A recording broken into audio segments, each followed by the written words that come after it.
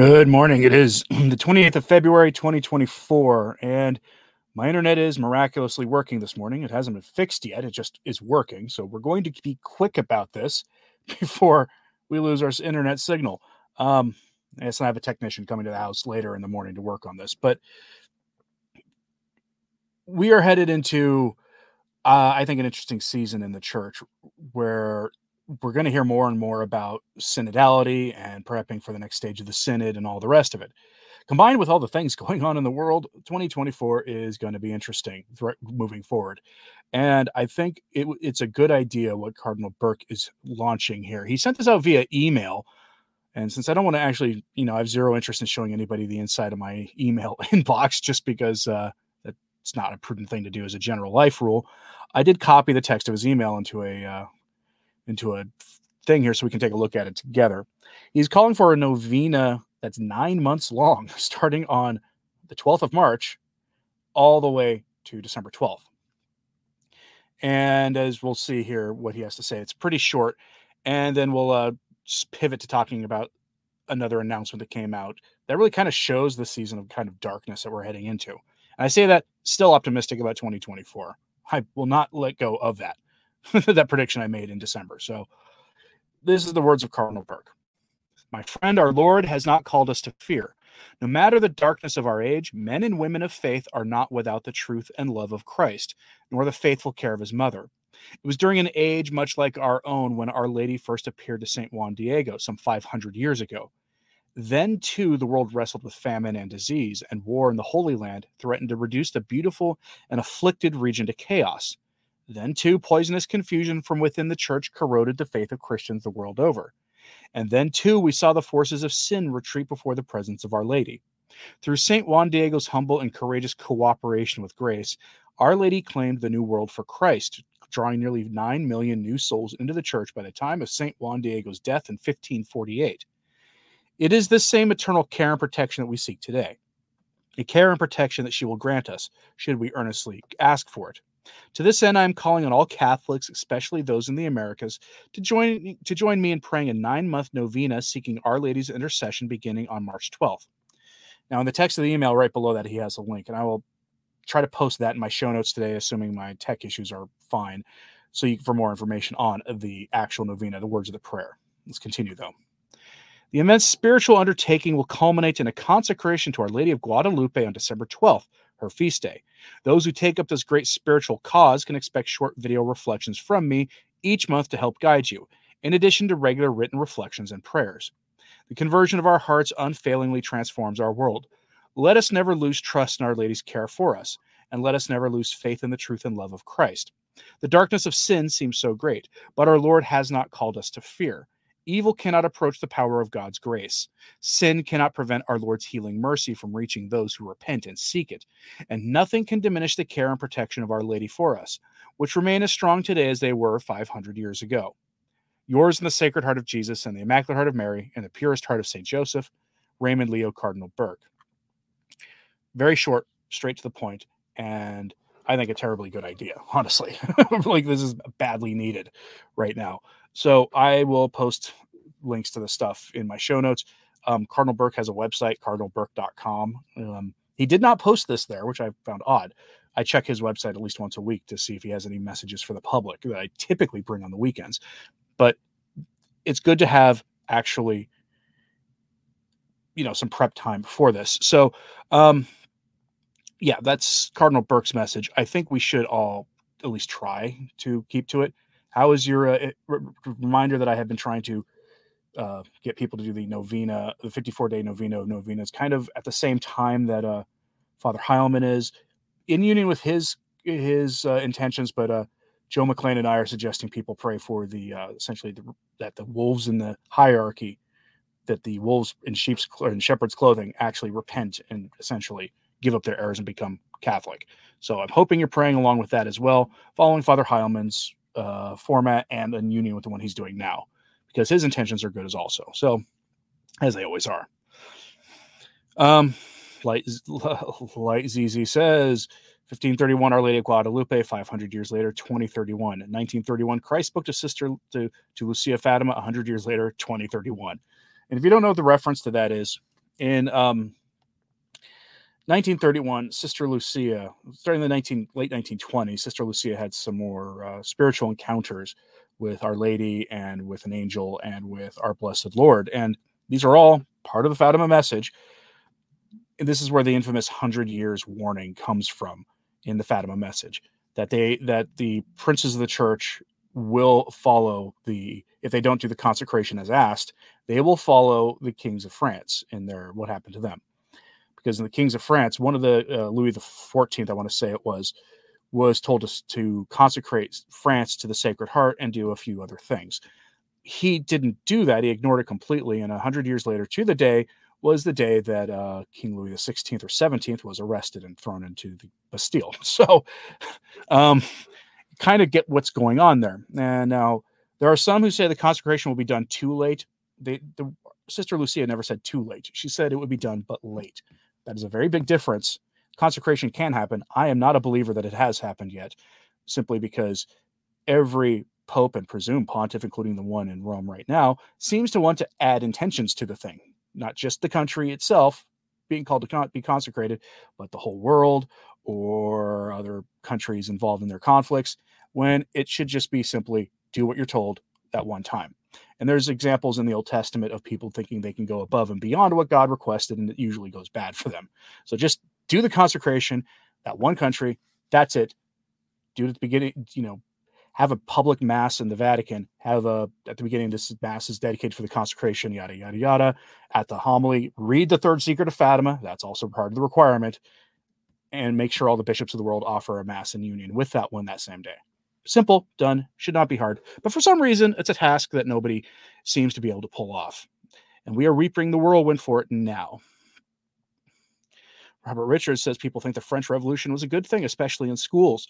Well, that's because they've been fed a really weird line of history about what life was like before this sudden rise in quasi-democracy that we see in the West. It's nothing further from the truth. It's like the idea that there were dark ages, for instance, is ridiculous. The medieval period was a time of science and philosophy and other things. It's remarkable. It really is, the absolute lies that they tell. In view of Fatima, Our Lady intervening in some direct or indirect way in these terrible times makes sense. Yeah, it does. And as Sister Lucia told us, and I think Sister Agnes from Akita, she told us also that Our Lady is seen trying to hold back her son's arm from exacting justice. She can only do it for so long before justice must be had. David Wilson, you'd think the church would know something about obedience, but no, when it comes to Fatima, definitely not. This is why it's always funny when Pope splainers and things invoke obedience, when the Vatican hasn't been obedient to some very basic requirements. Joe Trainer says one example from the Old Testament, Moses striking the rock 2 times. Moses was told to strike the rock twice. He did it 3 times, and he was not allowed into he wasn't allowed into the promised land. So again, just do what you're told to the letter. That's all you have to do. All right, well, let's go to an example, though, of some of this example of the darkness in the church. This was a press release put out by the Latin Mass Society of the UK. So they put this on their Facebook. They also have a link to the actual website for them. This is a little longer, but not even that long, honestly. So they say traditional Latin Easter Triduum services in the Archdiocese of Westminster canceled. Now, you may remember one of the probably least enforced parts of Traditionis Custodes has been that dioceses are actually required to limit access on those holy days during the end of Lent and on Easter and other things to the Latin Mass, because the whole point is to get people back to the Novus Ordo. That's the point of Traditionis Custodes.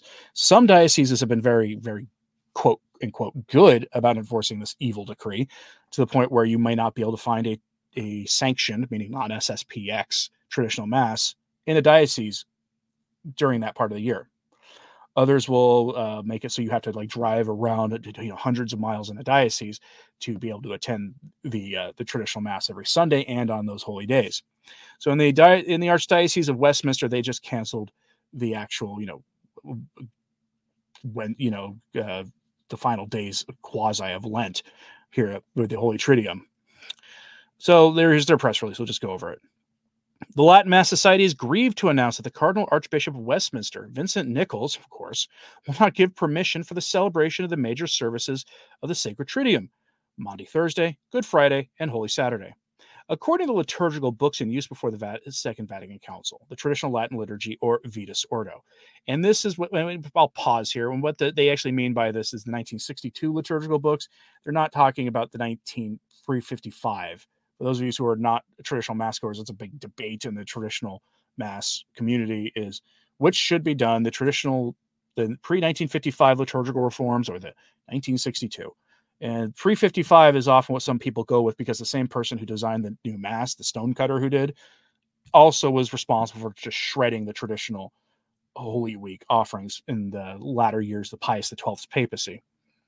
Oddly, it's the SSPX who sticks strictly to the 1962 liturgical rubrics, and the FSSP where you will find in some places, far-flung places, the pre-55. This is why it's an interesting sort of debate. Let's continue. There's been a celebration of the traditional Triduum in the Archdiocese with the permission of successive archbishops since the 1990s, first in Corpus Christi Maiden Lane and then in St. Mary Moorfields in the City of London. In recent years, these services have been attended by up to 200 people. His Eminence places the decision in the context of his ongoing dealings with the Dicastery for Divine Worship in Rome, writing, "My approach to these matters is to be within the parameters laid down by the Holy See while waiting for the judgment of the Holy See on which, if any, parish church may be used for the celebration of Mass according to the Missal antecedent to the Reform of 1970. His decision, he explains, was made for the sake of the wider provision. In other words, Westminster is waiting for yet another ruling on the traditional Mass. Remember what I told you and what others have told you. Traditionis Custodes was issued in 2021. A lot of bishops hemmed and hawed about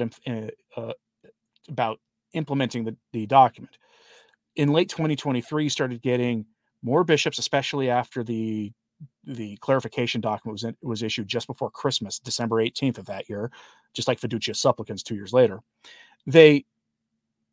After the clarification document, a lot of bishops started writing to Rome asking for permissions to extend their Latin Mass offerings while they worked on all the other provisions of Traditionis Custodes. A fair number of them were given that extension. The extension was for 2 years in most cases. So now that it's early 2024, the 2-year timetable is up for a lot of places.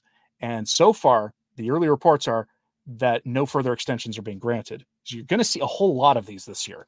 And I would be shocked if we didn't get more during Lent about Easter masses being canceled. I've got a few in my emails in my inbox from places, people saying that their Easter traditional mass offerings have been canceled in line with Traditionis Custodes. So here's the comment on this, though, the press release from the Latin Mass Society. The faithful attached to the Vitus Ordo, which is another term for the traditional Latin Mass, served by Sunday celebrations in St. James Spanish Place, the London Oratory, and other locations will now be denied the chance to attend the most important liturgical days of the year, according to this liturgy, within the Archdiocese of Westminster. When Pope Francis's apostolic letter Traditionis Custodes, which restricted the Vitus Ordo, was published in 2021, Cardinal Nichols summarized the Holy Father's concerns, adding, "In my judgment, these concerns do not reflect the overall liturgical life of this diocese." LMS Chairman Joseph Shaw comments, quote, "In this decision, as in the earlier ending of the 50-year tradition of 2 annual Vitus Ordo masses at the high altar of Westminster Cathedral and the 20-year practice of the Archdiocese, providing the sacrament of confirmation according to the Vitus Ordo, it seems that Catholics attached to the older liturgy are being punished for misdemeanors that Cardinal Nichols believes they have not committed." In other words, the Cardinal Archbishop there fully admits that this is nonsense, and he's enforcing it anyway. Why? Because of obedience, because of unity, because even bishops with a decent intention will submit to Rome on this, in most cases anyway, unless they actually are harboring some questions about the validity of Francis, or think that he might be validly elected pope or something, but is essentially a pretender still because of his errors. Otherwise, you're going to see this in more and more places moving forward, and there's precious little anybody can do about it, which is why I always tell people, when people tell you that certain priestly fraternities are bad and you should never go to them because of XYZ weird reason that is not backed up by any formal decrees, don't take those people seriously. Anybody who tells you that the SSPX are in schism is not to be taken seriously because the Vatican has never declared them to be in schism. They have said that they have done schismatic things, but that does not mean that they're in schism. You know what else is schismatic? Going onto Twitter as a bishop and telling people not to follow Francis. That's a schismatic act, but that doesn't mean Bishop Strickland was in schism. Or telling people that there are heresies contained in documents promulgated by Rome is a schismatic act. That does not mean that Bishop Schneider is a schism, okay? Same is true for using what is understood to be a fundamental law of the church to ordain bishops without Rome's permission, which had been allowed anyway previous to the revolution of Vatican II, which is what Archbishop Lefebvre did. And he did it because the church was in a clear state of emergency. He has been vindicated completely because that state of emergency has never abated.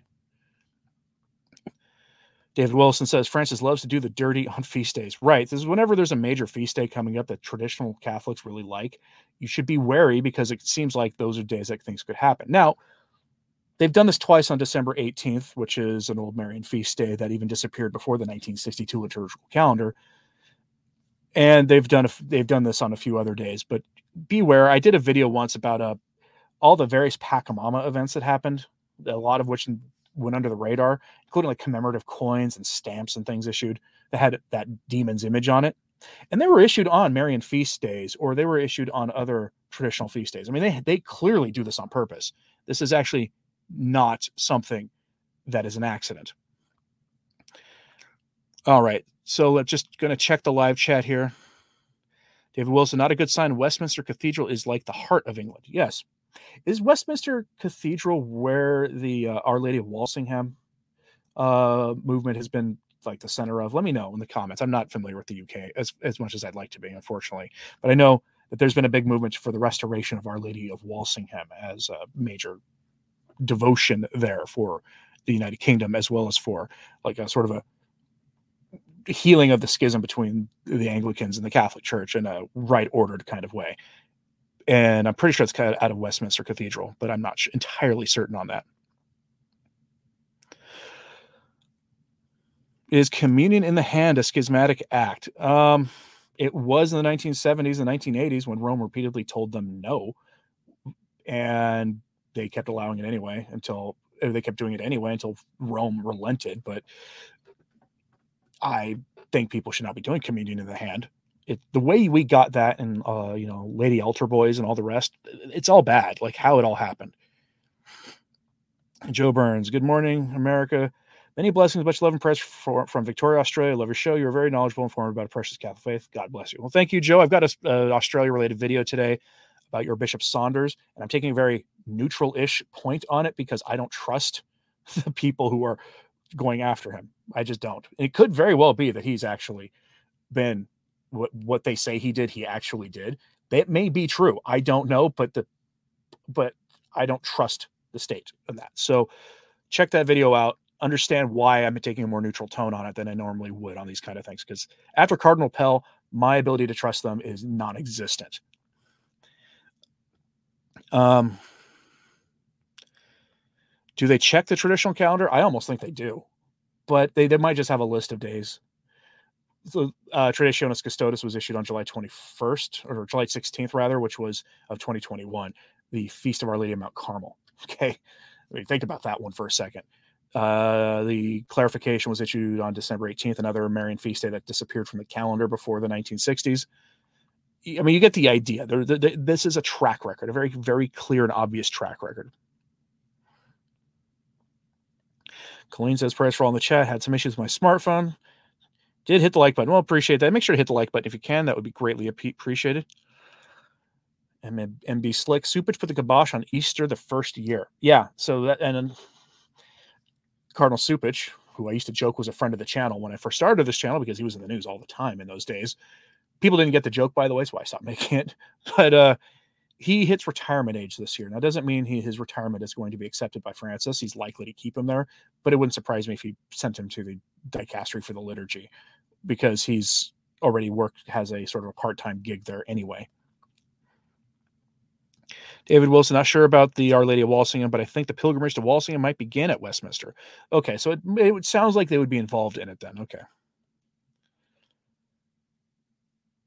Sounds like a schismatic act of communion in the hand for what it's worth, as well as blatant disobedience. I mean, it was blatant disobedience in the 70s and 80s before the Vatican finally relented because the modernists were just not going to go along with it.